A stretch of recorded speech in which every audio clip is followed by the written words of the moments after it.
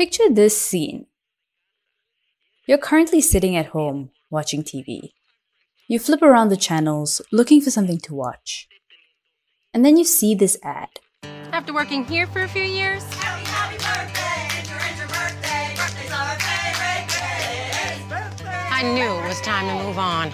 But I wasn't the only one trying to start their career, and everyone else was way more qualified. When I finally found a job I could get, Birthday, birthday, birthday! I was pretty much back where I started. Then I saw a commercial for Westwood College and decided to give them a call. At Westwood, I got my bachelor's degree in just 3 years. I got career training in the classroom, and they helped me build my resume. You So think, when I graduated, I had and then you move everything on. I needed to Or you might find think, a hey, career. I'm stuck at home now, no thanks to the coronavirus, and a degree sounds like a good qualification to have. Why not apply? There's just one problem. That school you just heard about, that's Westwood College. It shut down in 2016.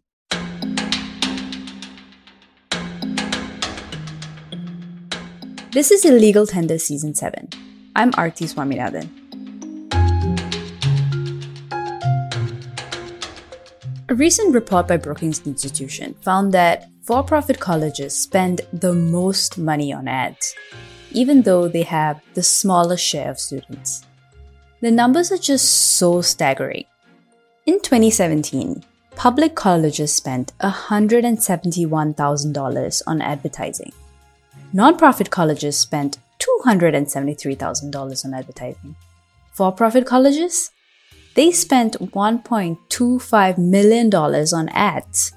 That's roughly $371 spent on ads per student, as compared to the $14 a public college spends on ads per student. The top spender is the University of Phoenix, whose ads I'm sure you have seen. But it's not just on TV. A separate report by Veterans Education Success found that this year, during this pandemic, for-profit colleges were pulling out the ads on social media as well.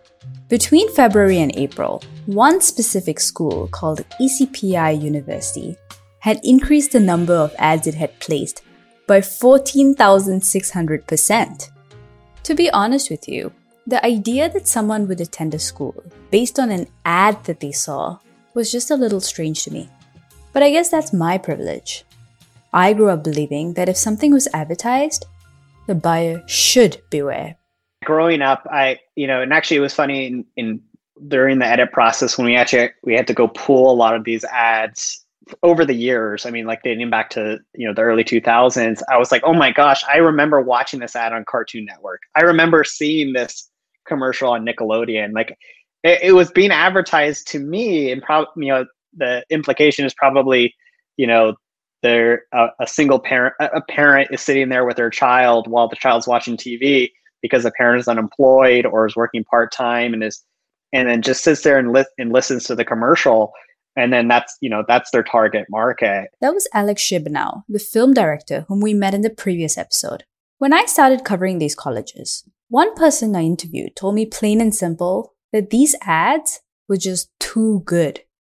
And I have to say, I agree. Just listen to this ad I saw on TV a few weeks ago. These days, we found smarter ways to do things. Find a smarter way to learn with FlexPath from Capella University.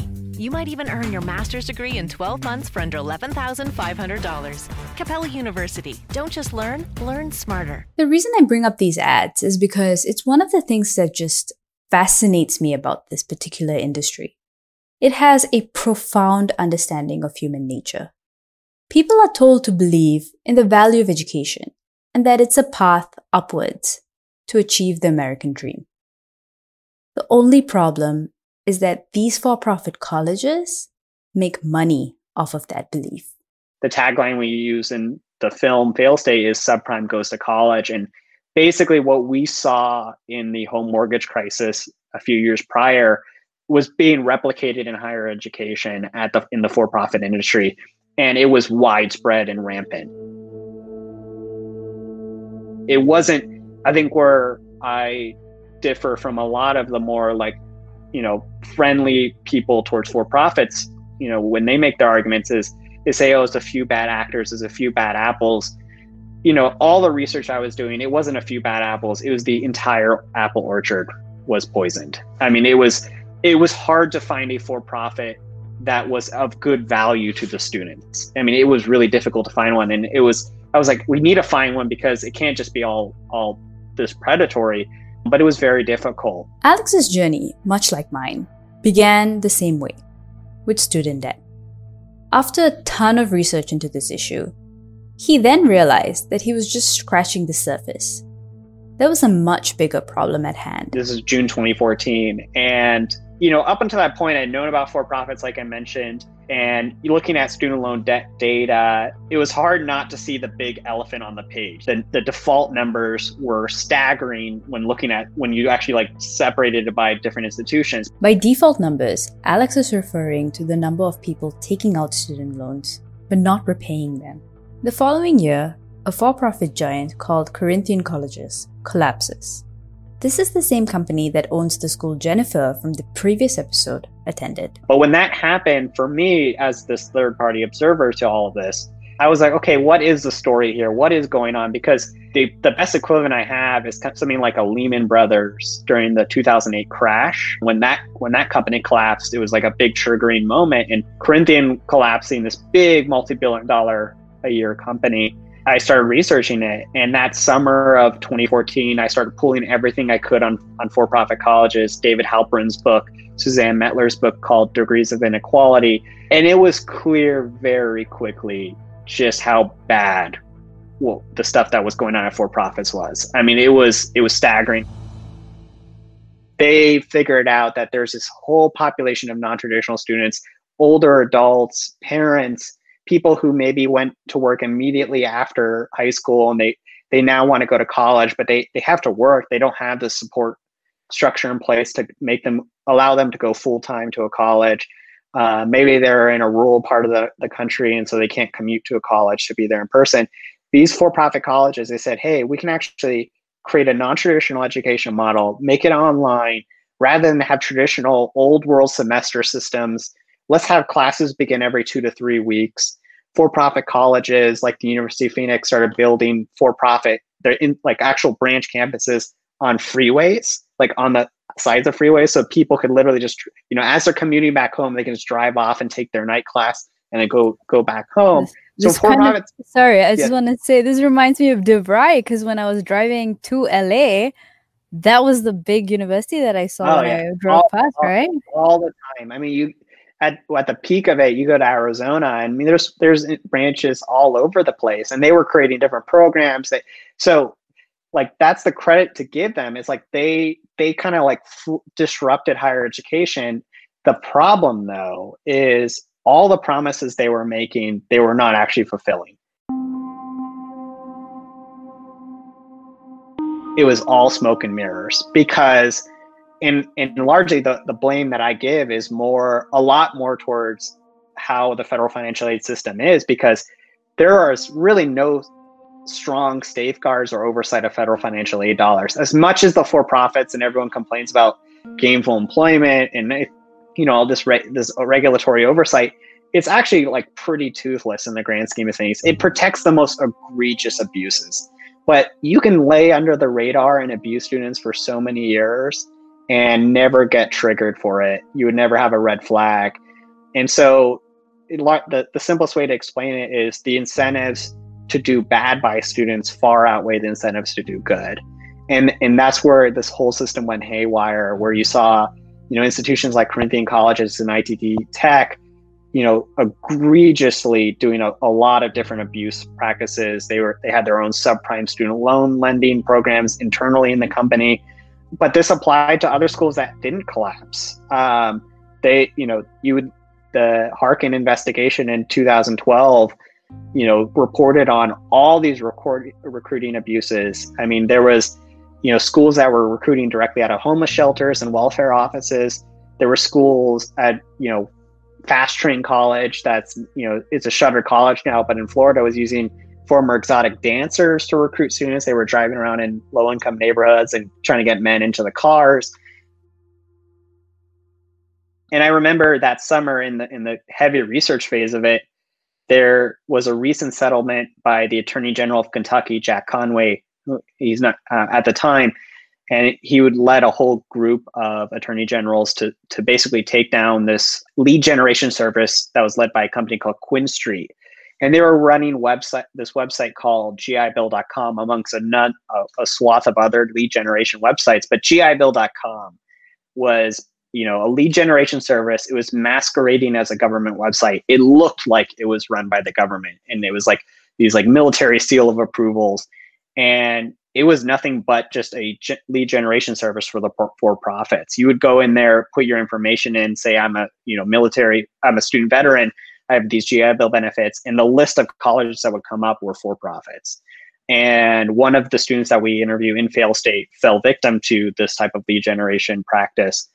And it was that moment when I became really passionate about this issue. It was that moment when I realized, okay, this is the film that we need to make. This is the story that we need to make. And I think where we brought a unique perspective to this was, rather than focusing wholly on the for-profit sector, because for-profit colleges don't operate in a vacuum, they're part of a larger higher education ecosystem. We had to kind of like place them within this broader, like compare them to the public colleges, compare them to the nonprofit privates, and show how for-profits have successfully, they've successfully planted themselves in the higher education industry. Here's a question for you. When you think of a business, what comes to mind? A grocery store? A restaurant? How about a hospital? Should you run a hospital that actually turns a profit? Now think of education. Should you run a school that actually makes money? The problem is that there's a lot of baggage that people bring to the discussion, right, of for-profit. There's a lot of sort of anti-corporate and frankly, anti-capitalist, baggage that they bring in there. This is Trace Erden. Trace is a managing director at Titan Partners based in San Francisco. Trace used to cover for-profit colleges as an analyst for a Wall Street bank. I found Trace on Twitter after seeing some of his very interesting replies to the people I followed. And I wanted to know from his perspective what he thought of the business of higher education.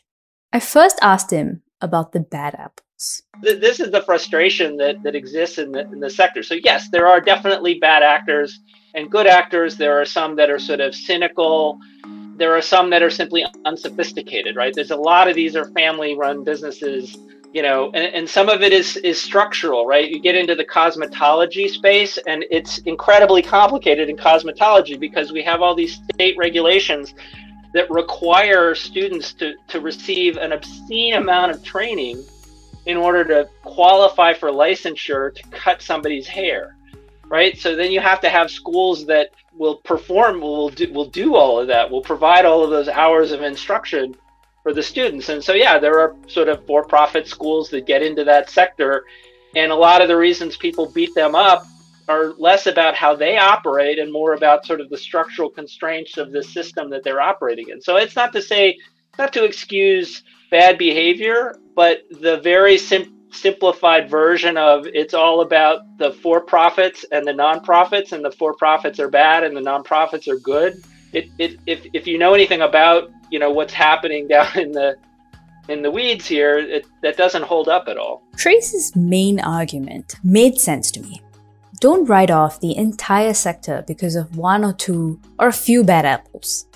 The entire apple orchard was not being poisoned. In the early days of for-profit colleges as an investment category, it was understood that they were regulated, but there was a general understanding, and maybe it was a conceit, that there was strong bipartisan support for this category of schools in Congress. And the basis for that was basically like, well, on the Republican side, you had, sort of pro-business, pro-public-private partnerships, right? The Republicans kind of had a stance in general that said, okay, the federal government can fund things, but we don't really want the federal government to do the things themselves. And so this is a great category. On the Democratic side of the aisle, it was much more about access, right? There was a sense of like traditional schools are ignoring giant constituencies that are important to us. They're basically ignoring adults, they're ignoring minorities, they're ignoring people that are less affluent, that are trying to find some form of economic mobility, and these schools are doing that, and so we're supportive of them. And so investors had this general sense that, like, regulation was something you had to concern yourself with, but it was not the central feature. And the central feature for them was the fact that the free cash flow associated with this sector was extremely attractive. And the reason for that is that these schools, like all of higher education, charge money up front, right? So you have to pay for the semester in advance of actually receiving the service for the semester. And that's true whether you're talking about University of Phoenix or you're talking about Harvard, right? These businesses grew and grew, and they also happened to serve non-traditional students. That seemed like a fair deal.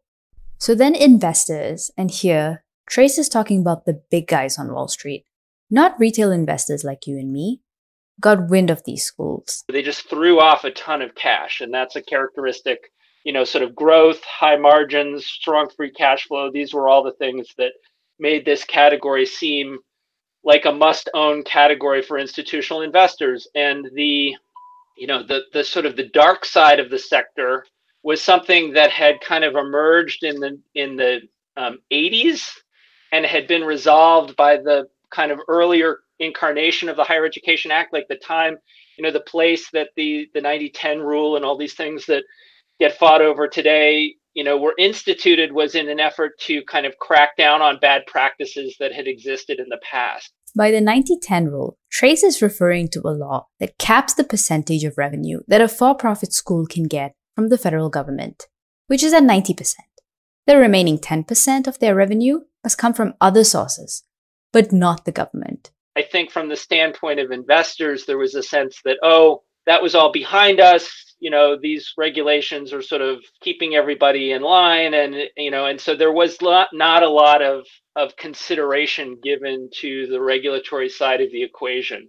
And that, of course, changed. It changed pretty dramatically with the election of Barack Obama and a different sensibility that had always been lurking there, I think, on the progressive left, but it had not been part of the establishment Democratic. It had not been a central plank of the Democratic establishment, right?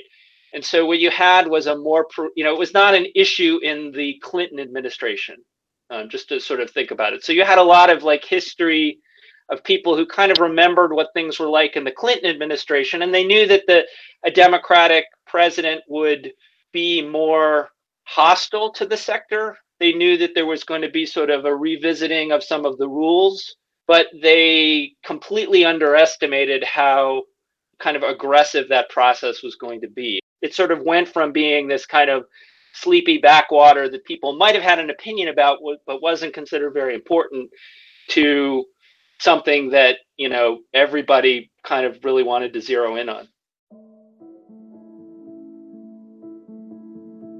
Throughout the process of reporting on this industry, I had heard from victims, from schools, and even from instructors within these schools.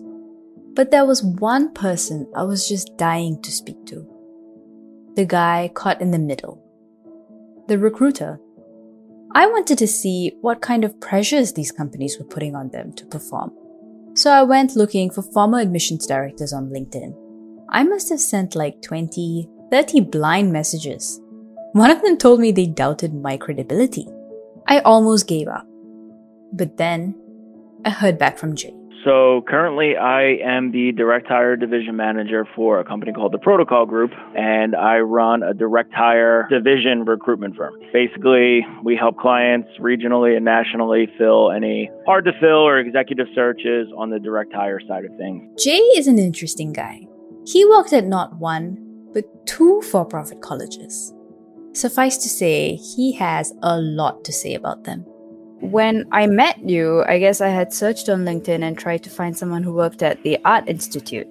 Sure. So tell me a little bit about your work with for-profit colleges. There were 2 of them, but they were quite different, were they not? That's correct. So I started at the Art Institute of Philadelphia as an assistant director of admissions back in March of 2012. And that was my first experience working in for-profit recruitment. I like to consider myself kind of a sales person, but with a little bit more human factor in there.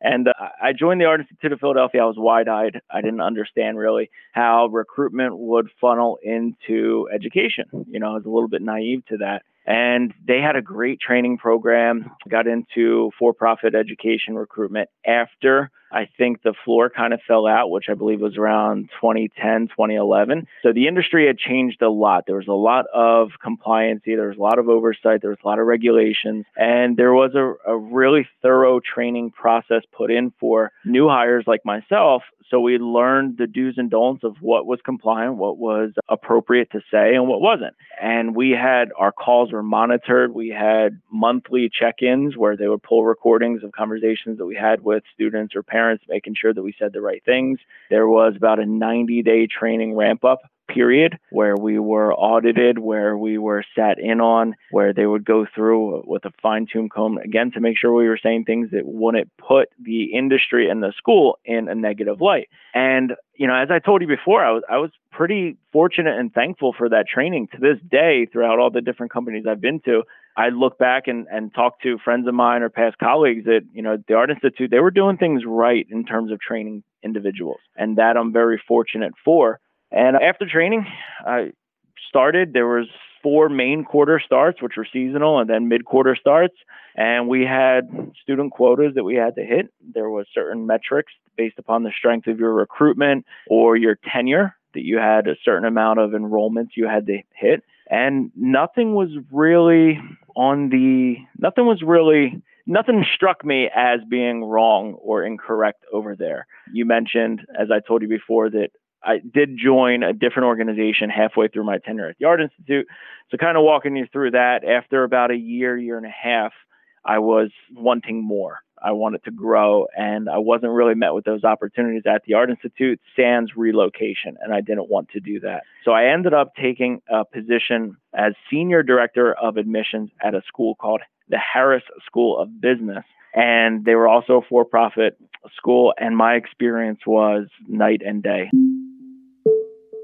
Kind of talking about some of the differences between the two, Art Institute was really focused on long-term enrollments, students that were either atypical students, meaning they were non-traditional, so somebody that maybe started school, stopped, and wanted to come back, or transfer students, adult students, and they also focused on students right out of high school because they had statistics showed that there was longer completion ratings, there was a little bit more focus on the 4 to 5 year student because the statistics showed that they were going to be staying in the program, and that's what we wanted ultimately. Harris School of Business was really focused on body counts, getting people in that didn't have financial aid that was rendered already because they could use their financial aid access for 9 months, 12-month programs, get them a certificate. They promised them the world as far as internships and externships, and they really weren't able to produce on that. It didn't matter where the individual came from, didn't necessarily matter if the program was going to benefit them in the long term. They looked at it and said, we need 50 students for April, and we need 50 names on the sheet. We need 50 people that can draw financial aid. Doesn't matter of their economic backgrounds or really much. I'm trying to be delicate in my wording here, but it was definitely a different experience fully between Harris School of Business and my experience at Art Institute, which both are still categorized under for-profit education. Jay's point was important. Not all for-profit schools are the same. The Art Institute he worked at was definitely not the same as Fast Train or Harris. There are some that follow the rules and look out for their students. Yet, they were all treated the same, or at least seen to be the same. My company's corporate office now is in the same complex as Harris School. So even when I went to go interview with Protocol, I walked in the front door and I saw Harris just staring at me. And I remember that feeling like, oh, geez, Harris, like what a horrible experience. Now I can kind of tongue-in-cheek walk by Harris and kind of laugh at my experiences. My president and owner of Protocol, even during the interview process, kind of talked about my experience with Harris because they knew from being in the same building with them for however many years that they had a certain reputation.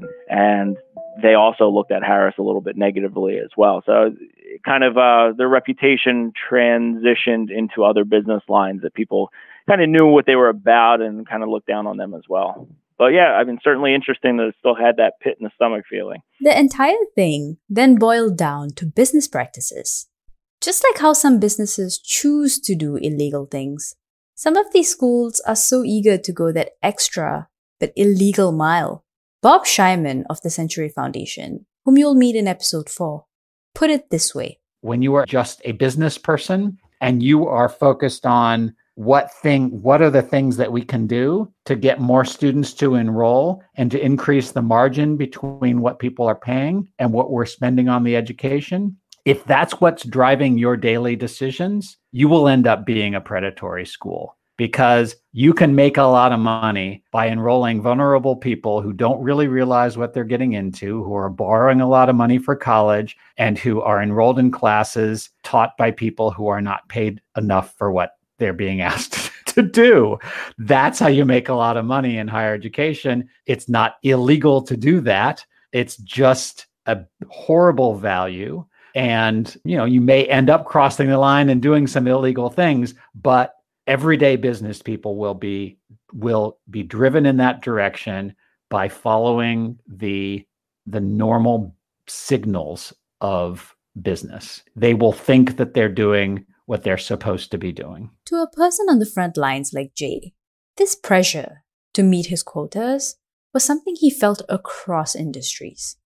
There was nothing exceptionally wrong with the way these schools recruited. It doesn't matter if they're for-profit, doesn't matter if they're doing sales, banking. The best recruiters that I know are people. As an individual, they're a people person. They know how to relate to people. It is kind of a sales position being in recruitment. And I learned that very quickly, even being at the Art Institute, because I was talking to students, I was talking to their buying party, which were their parents, and I was talking to them about their hopes and dreams and what they're trying to accomplish in their degree selection process and their school selection process, which is, second to buying a home, kind of one of the biggest investments that you're going to be making, whether it's a, $20,000 yearly tuition, $100,000 program admission. You had to figure out if it's going to be a good fit for them. So there's metrics, there's quotas. At the Art Institute, it was branded as for-profit, but isn't all education kind of for-profit? It doesn't matter if you're at Temple or Drexel or St. Joe's. They all have enrollment numbers that they need to hit in order to keep their class census where it needs to be, in order to keep their professors happy, in order to keep revenue streams coming in. But even Jay drew a line when these schools pushed the envelope a little too much. So trying to put that in a light as to what Harris was doing as far as metrics, Harris didn't care about that people factor. They didn't care if it was a good fit. So you felt those pressures of them saying, hey, why is the number or our head count down? Why is our enrollment down? And they never accepted or wanted to have conversations about John Smith or Jane Doe not being a good fit, or not wanting to enroll into a medical assistant program where you're going to be making $11 an hour because they have 2 kids at home, because they can't work second or third shifts. They didn't care about that. They wanted to know, why aren't they signing up? And that was their expectation, that if somebody walked into the door for an appointment, that was going to be an enrollment for class. They looked at it that simply. And that didn't jive with me. That wasn't something that I felt comfortable with. That wasn't something that I wanted to cement my brand or, tote the company flag and bear that as a representation of who I am and what I wanted to do. So they were much different than all of my experiences to date when it came to recruitment. What happens in a situation like that when, I cannot imagine working there. I will obviously fail to meet their quotas. What would happen to me? Interesting question. So if and when, at that time, I can only speak to when I was there in 2013, if they hired you and brought you on board, they gave you a binder of probably about 120 pages for you to read with scripts. There was no training. There was no structure as far as you have to be able to crawl before you can walk. You have to walk before you can run. It was, here's your book. We'll give you 2 or 3 days to make sure you're familiarizing yourself with the scripts. This is our process through A through Z, and these are our expectations. And by week 2, they expected that you were going to be up and running, that you were going to be able to hit enrollment and maybe generate 2 enrollments in your first week and then 4 a week thereon after. And if you weren't able to hit that, realistically, soup to nuts, beginning, You start on day one, you probably had about 3 weeks to get traction before they would end up letting you go and then trying to bring in another recruiter. So it was a constant revolving door of their recruiters, and they would really, probably most offices had about 3 or 4 recruiters working under the SDOA, which is the Senior Director of Admissions.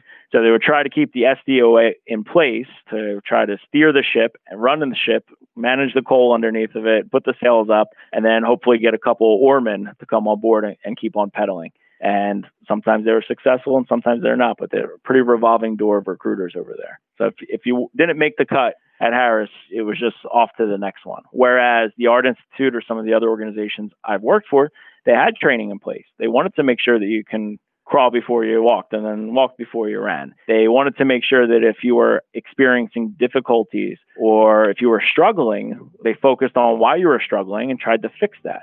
They would look at appointment show rates. They would look at conversions of those appointment shows. And maybe it's as simple as, you didn't have a good phone voice. You weren't relating with the people on the phone enough. So we wanted to fix that. We'd pull some calls. We'd focus on that. We would do trainings on that. And the same thing in the mortgage industry and the same thing to this day. We're here to help our employees grow. We want them to grow. We're investing in our employees to get better. And Harris didn't look at it like that.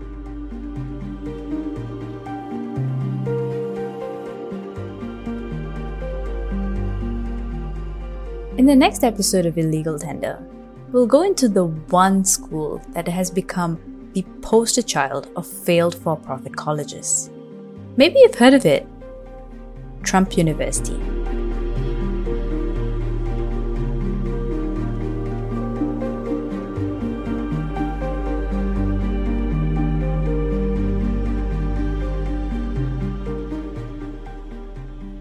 Illegal Tender is made by Yahoo Finance at our studios and homes in New York City. This episode was written and hosted by me, Aarti Swaminathan. Illegal Tender was created, edited, and produced by Alex Sugg.